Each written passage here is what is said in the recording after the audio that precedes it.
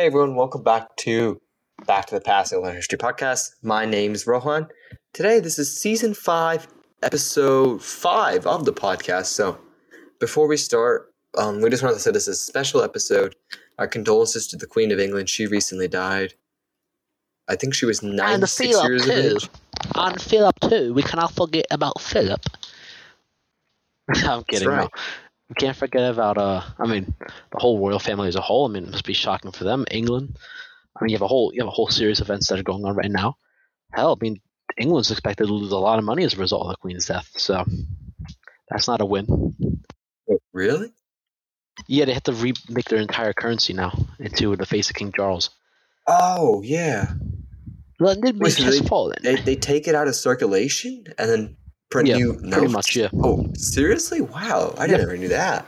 Yeah, no, that's an actual thing. That's called part of the London Bridge has fallen plan. Wow. And yeah, that plan is what happens when the Queen dies. Well, I mean, it already happened, so that's why we're making this video. It's being executed, yeah. Yeah, actually, yeah, you're right. It's still being executed. It's an 11-day process. All right, but let's move on to the topic today. So today's topics will be focusing upon not more so, I think, this Queen Elizabeth's reign, but more so the significance of it. We're not going to talk about everything that happened during her reign, but we're going to talk about the significance of it and pretty much the importance of her reign and as to why I guess we could say the British might be in trouble pretty soon, as a matter of fact. However, I think we should start with the beginnings of her reign. So, Tej, take it away. Okay, so obviously Queen Elizabeth became queen when her father died, which was King George VI, and her coronation was June 2nd, 1953. Interesting fact, she heard about his father's death in Kenya while she was visiting a colony and meeting the people. But this was a very important time because Winston Churchill was prime minister. Britain was going through some foreign disasters as well, like the Suez Crisis. And Queen Elizabeth had a lot of stuff in her hands. Not political stuff, but obviously the monarch is seen as a influential piece of the British Empire, which the British Empire was kind of collapsing as many colonies wanted to free. India got its independence, and Winston Churchill had its criticism. So it was a very important era that Britain was going through, and Queen Elizabeth was going through that during that first years when she became queen. To add on, though, to be honest, it kind of gives me a newfound respect for King George VI, actually. Because to me, he's always been kind of that interesting figure. I mean, you have two pretty well-known monarchs in George V, and then you have Queen Elizabeth. I mean, you also have Edward as well, but he's not really known for all too much besides taking the throne and throwing it away for a divorcee. But I think King George V at least fascinates me, since the only reason why he kind of died so young, because he wasn't, don't get me wrong, he was maybe I believe he was in his 50s or latest 60s at that point, was the only reason why he died so quickly was merely because of the fact that World War II was the biggest war of all time, and it's pretty stressful, being at one point the only person alive, the only country that's really alive during the time period that's actually able to do something about it. And so he kind of had to keep himself strong for the British people. And it kind of led to his early death. And so you see in 1952 the rise of Queen Elizabeth II, which obviously Elizabeth is it's not the first. She's not the first, mainly because you had the Queen Elizabeth I until it's literally known as the Elizabethan era. And so I think it's important to mention that Queen Elizabeth is probably should be remembered pretty fondly, mainly because of the fact is that she probably presented herself over probably the biggest challenge in British history, I would say debatably. I mean, minus the whole English Civil War with the execution of the king and the queen. No, not the king and the queen. The execution of the king, but I'm talking about more so the biggest, I would say, geopolitical crisis since at least the Napoleonic War for Great Britain. I mean, if you think about it like this, Great Britain for centuries had been basically the premier power.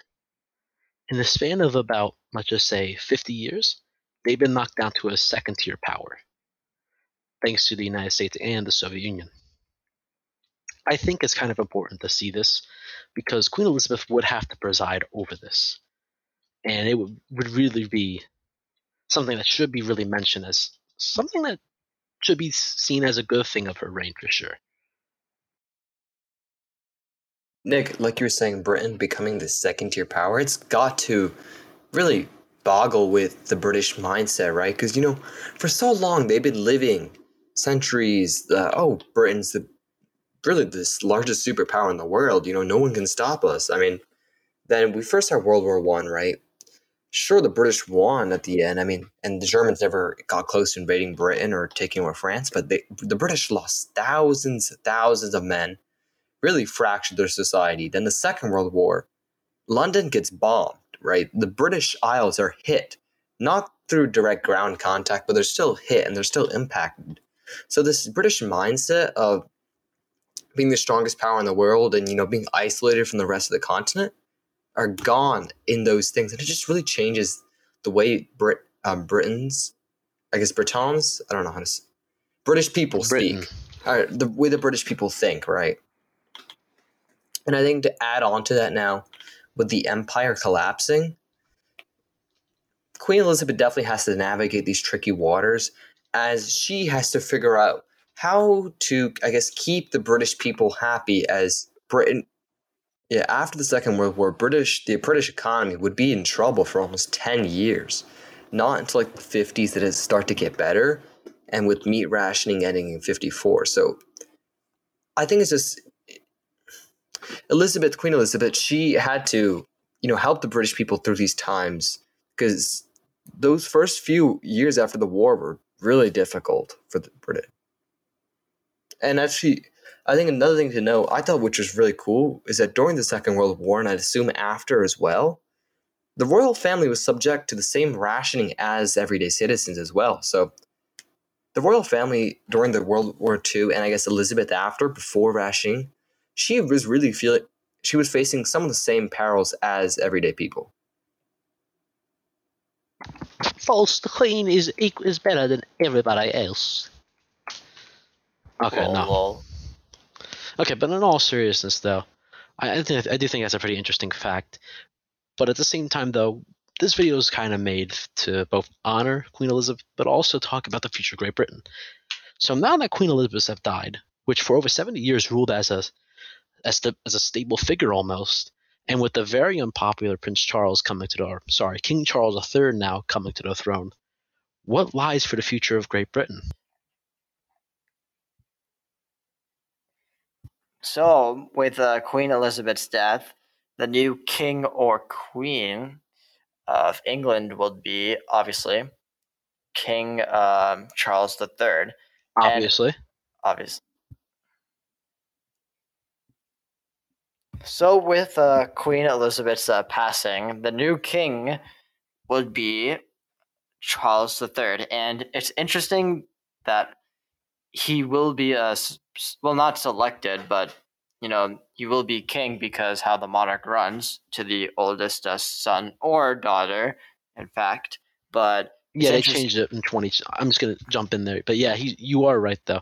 They changed it, I believe, in 2012 or 2013. It was it was a parliamentary act that basically made it, instead of male primogeniture, it's just primogeniture. So it's like whoever comes first. So it's like oldest. So it's like, let's just say I don't know. Let's just say Prince George has a daughter first, then that daughter is going to become the king, not king, sorry, queen later down on the line unless something happens, an extraneous circumstance. Let's just say.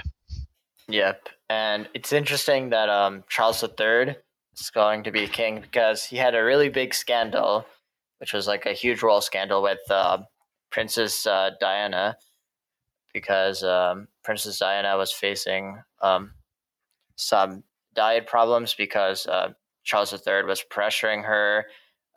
Diana was facing mental problems, and obviously she died around her 30s, and it kind of felt like a bad scar on the royal family and on Charles III. But so yeah, I mean, Charles III also has some good media press because he has done charity donations. He's been guest on television, but he also sometimes gets bad press from the Royal Scarf, from news media that speaks on Charles's like secret life, that puts a bad rep on him, and then tries to uncover his private life. But Charles III is very interesting because he's very controversial, and I understand all that stuff, but we're talking about the future of. We get the whole story of King Charles. Okay. I was talking specifically about the future. Okay, I'll address. Don't worry about that. But I'll address what I think for the future, at least. So, I mean, obviously, King Charles becomes king. However, there's been a lot of debates considering whether or not the monarchy is going to be abolished. My opinion, I don't think so. I understand the unpopularity of somebody such as Charles, but I honestly don't think that. I don't think unless there's a significant radical social change that occurred within the society of Britain, of course, I don't think there is that chance, or at least a good chance, that the monarchy would be abolished. Which, yeah, I do understand the people like calling for that, but at this point, the king now. I remember saying the queen instead of the king, the king instead of the queen, but pretty much the king is a figurehead nowadays, and he has been, relatively speaking, for a bit of time now, I'd say. I don't want to make exactly a precise call, but he's been at least limited in his power in England since, I believe, the Magna Carta was signed in 1215. It could be 12. I believe it was 1215 the Magna Carta was signed. But overall, though, I also want to look at the fact that Britain itself, why I kind of alluded to it might be splitting up, is because of the facts that I think with the Queen's death, I think Scotland could potentially split. I think it's the best chance they've had in a long time, especially with the combination of Brexit and now with basically the riddance of a pretty big stability figure for the British Union. And she was a staunch defender of the British Union throughout her lifetime. And I think it's part of the reason as to why, and also the fact that it was before Brexit, that Scotland didn't declare independence, for example. Yeah, Nick. I mean, funnily enough, they're having another vote in October 2023. So this vote they kind of scheduled before around. I think they pushed for July of this year. So with the death of the Queen, I mean, who knows? I mean, what I felt like is that Scotland was already moving towards independence. So even if they didn't get this vote, they will get a next vote. And I think we can see with the previous vote, the turnout was pretty good for those that wanted independence. Of course, it wasn't enough, but I think it was about 55-45 from my exactly. That's very close. So I think with the death of the Queen, I think there's a very real chance that Scotland leaves. And as soon as Scotland leaves, I feel like the ball starts rolling and Northern Ireland will leave and Wales will leave. Wales is not leaving. I can guarantee you that right now. England will fight tooth and nail to make sure Wales does not leave. Maybe not Northern Ireland, maybe not Scotland, but I guarantee you Wales is probably going to maintain being English. All right. If anything, so I would say at least Northern Ireland, definitely, because I feel like Northern Ireland was especially hit with Brexit. They're just going to reintegrate into Ireland. They're going to reintegrate into Ireland. The Catholic population is returning to Northern Ireland. In fact, I think they outnumber the Protestants for the first time in a number of years, as a matter of fact.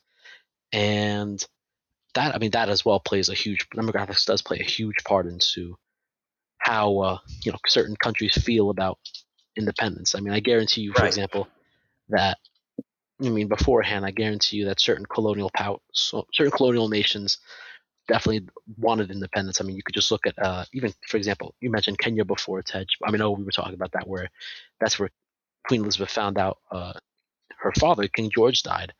But that's also where some of the most brutal colonial suppressions happened. I mean, the Mau Mau uprising, for example, is a great example. But I think I'm kind of playing it into Northern Ireland, but I think it's been a problem region for years. And England actually, or not England, but Britain relatively actually pays more into it than they get out of it. I think that's the only region that they actually do. And I mean, I think that there has been talks for like a few years. I remember like before Brexit, like I know it hurt Northern Ireland a lot because I believe it was either Northern Ireland workers working in Ireland or Ireland workers working in Northern Ireland. Either way, they have a huge like economic bond with each other, Northern Ireland and Ireland, right? Yeah. So with Brexit, that bond is more difficult to maintain, right? Because with the EU, Yeah. they're in that zone where they don't have the border checks, right? So Yeah, precisely. I definitely see that's a possibility. Northern Ireland easily integrating into Ireland. I wouldn't be surprised. One thing I wanted to say, I mean, King Charles, he's inheriting one of the worst living crises ever in history, right? And with winter coming, there isn't going to be enough heat. I mean, Europe is especially going to be Europe in general is going to be affected by this, but England as well.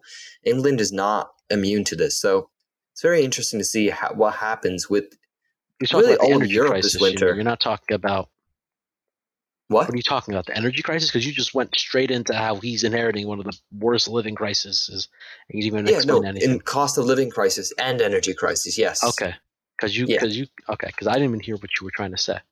You just went. Oh, this is one of the worst living crises. So I'm really curious to see what's going to happen with England now. I mean, the pound is at the lowest level it's ever been in relation to the dollar, I think, since the 80s. So it's pretty bad. And the euro, I mean, this is obviously not a European episode, it's an England episode, but I mean, still, even Brexit happened, in this modern world, England and Europe still have a lot of connection with each other in their two economies because they're still, I mean, it's curious to see now I mean, King Charles, he's going to be the new royal family king. And on top of there's a new prime minister as well for England. Liz Truss, yep. So, I mean, I'm just waiting out to see what happens, especially in winter. I think the United Kingdom is going to be in trouble with the rising oil prices in Europe and energy crisis. I mean, I'm really curious to see what happens. Man, that is interesting. All right. Otherwise, that'll be it for this episode of Back to the Past, Alternate History Podcast. We hope you guys enjoyed this episode. I mean, we kind of enjoyed talking about it too, even though it was about such a solemn topic. And it was kind of a bleak prediction we had for the future as well. Kind of overviewing Queen Elizabeth's life and then kind of looking at the sad future Britain might face, or at least the ones we're predicting. But overall, we hope you enjoy this episode. Follow us on Twitter on @BackToThePastP1. Again, @BackToThePastP1. And we hope you all have a great day.